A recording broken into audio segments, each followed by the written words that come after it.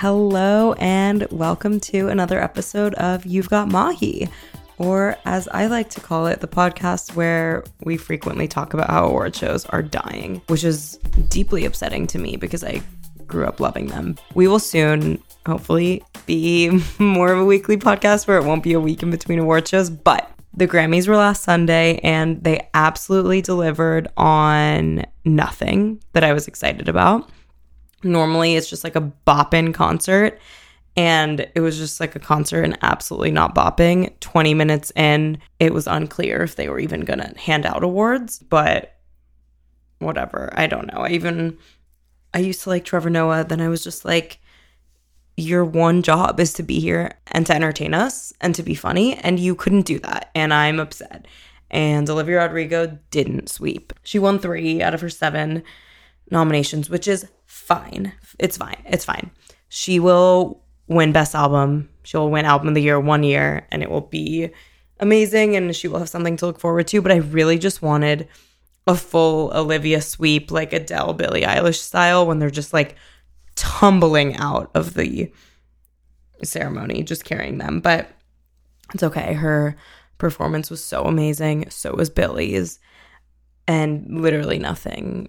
It was just all random filler content otherwise. Like the awards were interesting and it was fun to see people win, but they just didn't make it entertaining. It was really upsetting. Honestly, the 2021 Grammys were better, which is absolutely shocking because it was like peak COVID, no vaccines. It was truly absolutely shocking the way that they were able to make it not entertaining at all. But at least we got some good Jack Harlow content, and everyone was obsessed with his 20-second audio of his new song First Class, and it was the hottest audio you've ever seen, and the song wasn't, which is just really following the trajectory of 2021 of just letdowns.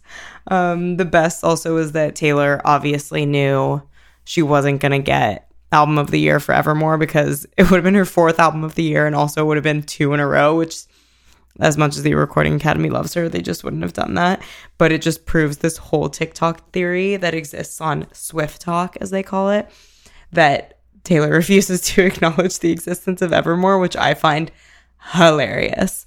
But that's really, you guys, that's all I have to say about the Grammys. The Grammys highlight is on the You've Got Mahi story if you wanted to watch a little bit more of a play-by-play. But, you know, we said funny things and entertaining things, but they themselves didn't deliver. But it's fine.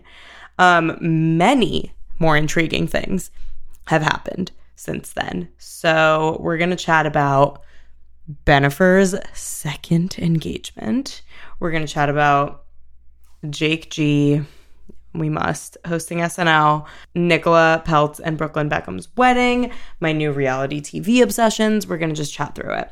First, let's begin with the boyfriend that has come back 18 years later after you call off your wedding, and that's J-Lo and Ben Affleck. I said this earlier, the very, very beginning of the pod, where like I really, truly was convinced that they were a PR relationship, and I accepted that I was wrong about it, but I won't give up about Kim and Pete being fake. It's just late night snack. If you don't know what I'm talking about, go to Kim Kardashian's Instagram. And the fact that she was at a John and Vinny's booth with Pete Davidson is too much for me. But the people that are allegedly not a PR couple, and the people that not allegedly confirmed by each other lime green engagement rings, are J-Lo and Ben Affleck. Here's the thing. Again, as I've said, I want them to be happy. But I'm also like, is this just, J-Lo is so powerful and so amazing and so talented. So is she just like, hey, Ben, come back. This is what we're going to do. This is what you're going to eat.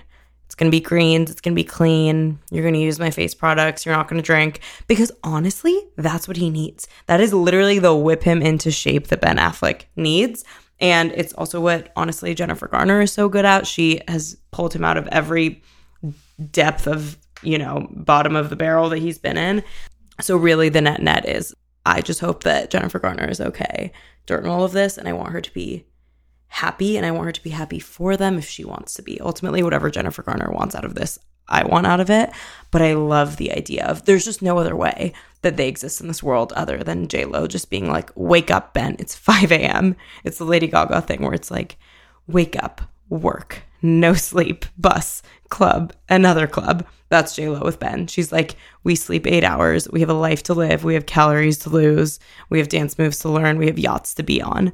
And, you know, at a certain point, you got to respect it. Again, like I said, I think it was the first episode. J-Lo does rich celebrity the way all of us would. Get a private chef and a personal trainer and spend all your time there.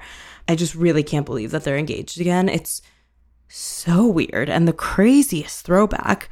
And it's just like, how do you even broach that conversation where you're like, it's our 1 year back together anniversary.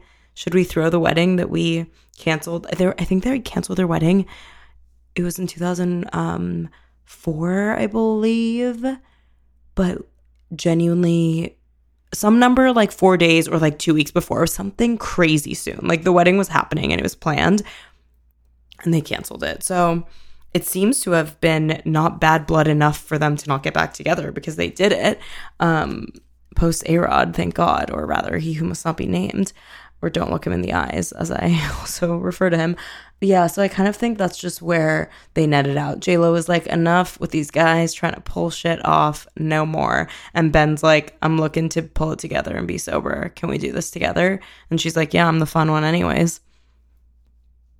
That's all. I hope they're happy. I hope Jennifer Garner is happy. I hope all of their children are happy. Also, Mark Anthony went to Nicola and Brooklyn Beckham's wedding with a girl who I genuinely thought, and I clicked onto it, I thought it was his daughter. I thought it was the daughter that he shares with J-Lo, and it was not. It was a date woman, a woman that he brought as a date that might be his girlfriend, but I didn't scroll back far enough as in his Instagram because I just mentally couldn't. But she was so young, it was shocking. Like, we are used to these men carrying around these very young girls because of, you know, Hollywood. But it was actually jarring how young she was, that like she was a child. And they went to the Beckham's wedding, which was also shocking because, okay, so if you don't know, Nicola Peltz and Brooklyn Beckham got married in April, this month that we're in now. Okay. He used to date Chloe Grace Moretz. He's 23. He's a bebe. She is gorgeous, also comes from a ton of money. We love it. And she's 27. And I don't know why that was so shocking for me to hear. Not that she's 27, not that she's 4 years older than him, but that he was 23 was really shocking to me for some reason. And totally separate from her age. I was just like, you are so young. You're so young and you're getting married at probably one of the most expensive weddings. But anyways, she dated Paul Jason Klein, who is the lead singer of the band Lainey that me and Hannah love. She dated him, and she dated him right after he dated Dua Lipa, and Dua Lipa dumped his ass. And then he spent a year writing like the saddest breakup album you've ever heard. If you need a good sob, go listen to Malibu Nights. But yeah, so Paul Jason Klein dated Dua Lipa. She dumped him. He started dating Nicola, and then they broke up. But what's crazy is that Dua Lipa dumped him. She went back to her like previous boyfriend. So like Paul was a rebound. She goes back to her previous boyfriend. Then she dates Anwar Hadid. And they have now allegedly broken up. Who else had previously dated Anwar Hadid? Nicola Peltz, who's now married to Brooklyn Beckham. It's a wild, twisted web that like I can't even... The moral of the story is, how has Anwar Hadid pulled so many stunning women? My doppelganger, rather, Dua Lipa, and also like billionaire supermodel Nicola Peltz. But okay, it's wild. They got married. They've been literally flaunting their engagement on Instagram. Not just flaunting, but I guess like any COVID engaged couple is just like sitting there engaged for 2 years, not able to get married. But like everything has just been like it's like fully like my fiance, my baby vibes, like Haley and Justin level of like PDA or like DDA, digital displays of affection. I just made that up. Social media displays of affection, I guess. They've been so hot and heavy. Honestly, I just hope it lasts, but I'm just like staring and watching, and I'm like, you guys are so young. You're so young. I don't know what's going on. But I guess they've been together for a minute now. It's been like at least 2 years and a few months. And I guess when you know, you know. But yeah, they had a super star-studded wedding in the house that her family owns in Palm Beach. So many things happening in Palm Beach, Florida. Like literally, have you ever heard more about Palm Beach than you have from 2016 to now? And it seemed so stunning. Victoria posted the cutest like carousel of Instagram posts where she was like, got to dress my friends up for my son's wedding. And I was like, that's the dream. You go to a wedding and it's the family is a fashion designing family and you can just wear their things. So that was that. They were super cute. I get major like cuddly Haley and Justin vibes from them. So I just hope they're like honestly all cruising.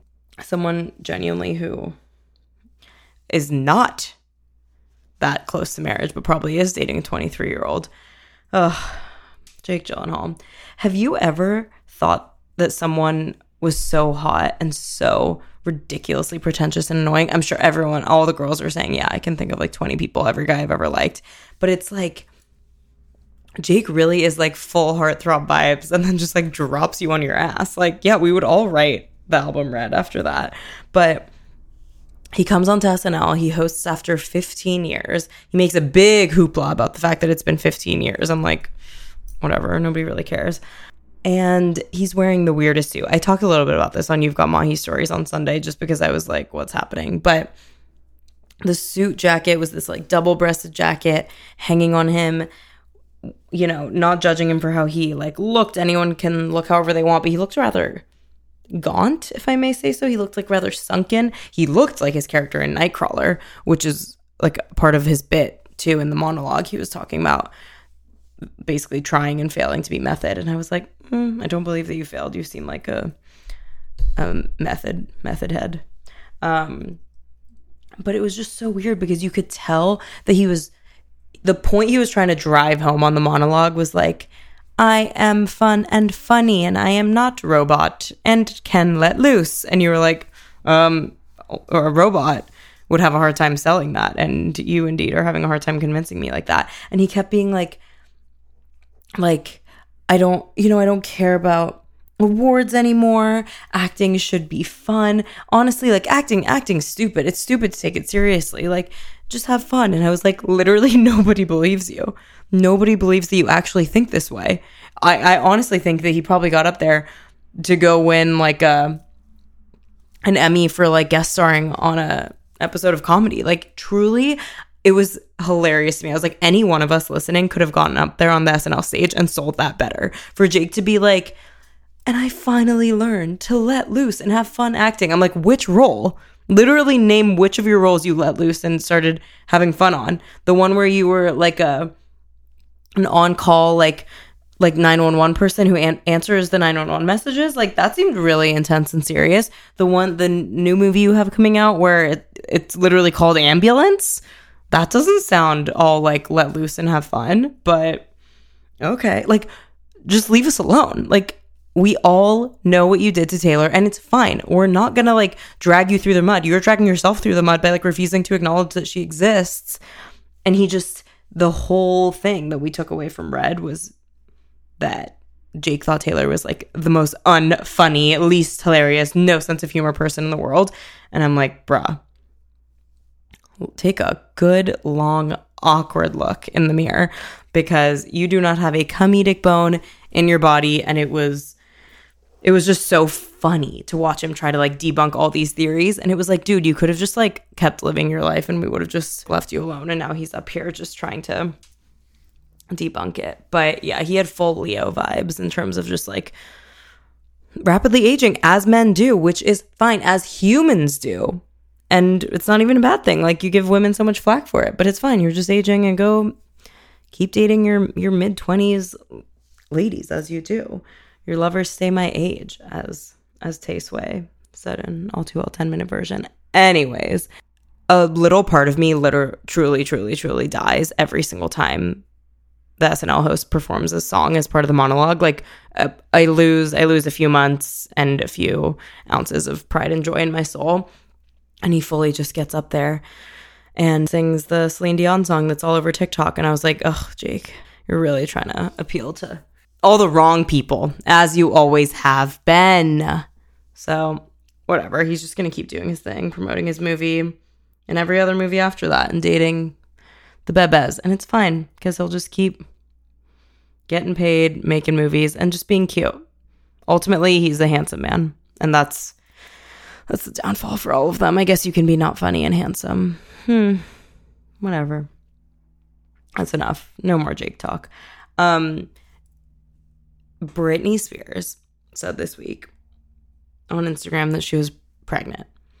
And she's been saying that she has wanted another kid for a long time. And so if she is pregnant and if she is fine, I am through the roof ecstatic, so happy for her. This is huge. Like, she finally got her life back when the conservatorship ended and she can just bop and do whatever she wants. But the way that the Instagram caption was written announcing her pregnancy, I was like, I'm not entirely confident that you know that you're pregnant. But I couldn't tell if she was like, I just took the pregnancy test and now I'm telling you all. But if she is, I'm so happy for her and I want only good things. I want only good things to happen to her.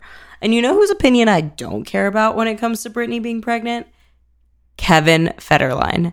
Absolutely no fucks given about what he thinks about it. I got an e-news notification that was like, Britney Spears' ex-husband Kevin Federline finally responds to Britney's pregnancy news. And obviously you click in and it's like a quote from his representatives, not even from him. And it's like, Kevin is very happy for Britney and bop.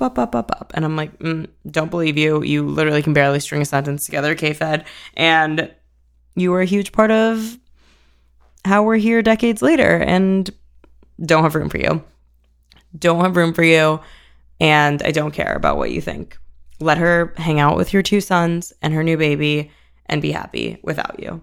Thanks. Bye, K-Fed. That's literally it. I know I said a couple weeks ago I'd really get back into watching all my TV shows. I don't know what's happening to my brain, you guys, but unfortunately it's too hard to get into any of my things or finish my shows, rather. I've started Maisel, I've started Bridgerton, I've started The Dropout. I am in all the places, but I cannot bring myself to watch anything other than Summer House, which is, yes, you guessed it, a Bravo reality TV show. It's all my brain can handle. It's all my brain can attach to, but it's basically a group of like 30-somethings hanging out in the Hamptons and drama ensues. And I'm now on the most recent season where my favorite boys from Southern Charm and another Bravo show that's based in Charleston, the boys from Southern Charm come to the house in the Hamptons, and it's like the only crossover event since, That's So Sweet Life of Hannah Montana that I'm ready for. And it's brought me so much joy over the last 2 weeks watching Summer House. I cannot recommend it enough if you just need to turn off your brain and only watch people drink rosé and like fall in pools. It's amazing. Only respect for my Bravo shows. BFFs, Audrey and Gabby have been telling me to watch it for a long ass time, and I don't even know what click finally switched in my head where I was like, now I will play. And it's been amazing and I highly recommend if you just want to watch for a good time. The only other thing that I've been, or not only other, but like been trying to go back to Grey's Anatomy. If you'll remember, huge fan, seen it many a time, could quote it back to you and start crying on the spot, as Britt Bartle and I did this last weekend. He's not the son. You are. Kills me. Gets me every time. They play the Tegan and Sarah song. If you know, you know. But anyways, season 17 of Grey's Anatomy was like their COVID season where they're all in PPE and they're in the hospital. And it was really, in a serious way, just too much for me to watch and deeply triggering. So I had to fully skip it and come to season 18, which is like the most recent season that's airing now. I had to just skip it because now it's like a post-COVID world in season 18, and that's kind of all my brain can handle. And Peter Gallagher is in it. Yeah, you guys. Sandy Cohen. Sandy Cohen from the life-changing 4-season run, The OC, created by my TV love, Josh Schwartz and Stephanie Savage.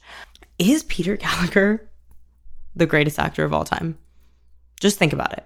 For real, just think about it. He might be. He's now on Grey's Anatomy. He was on Grace and Frankie. He was on The OC. This is life-changing programming, you guys. This is the note I want to end on, just talking about how much I love Peter Gallagher. And his daughter, Catherine Gallagher, is so good on TikTok, and she puts her dad in some TikTok videos, and it just absolutely sends me. He's so sweet. I'm like, I just want him to, in all seriousness, not even in a gross way. If you've seen the OC, you know, you just want him to like schmear a bagel for you. It's not even a euphemism. I mean it literally. That's like what he does all day on the OC. But I got back into Grey's and I was so happy. I felt like I was just right at home with Peter Gallagher on. So we thank you. We thank you, Peter. And we needed you. I needed a familiar face. I mean, literally all the faces on Grey's are familiar because I've been watching it for 20 years. But I needed Peter Gallagher on it. And he really brought me back down to earth. And I'm fully recommitted. He has Parkinson's in the show and I really need him to end up okay. What's going to happen? Is Meredith going to do the research? Who knows? Is she going to cure him? Who knows? Have we ranted enough? Every episode I start off in my head being like, ugh, I should preface everyone that it's just going to be a rant. And then I have to remember that they're all always rants. And I need you guys to just keep listening to the rants and like rant back to me. So that's all. Love ya. Bye.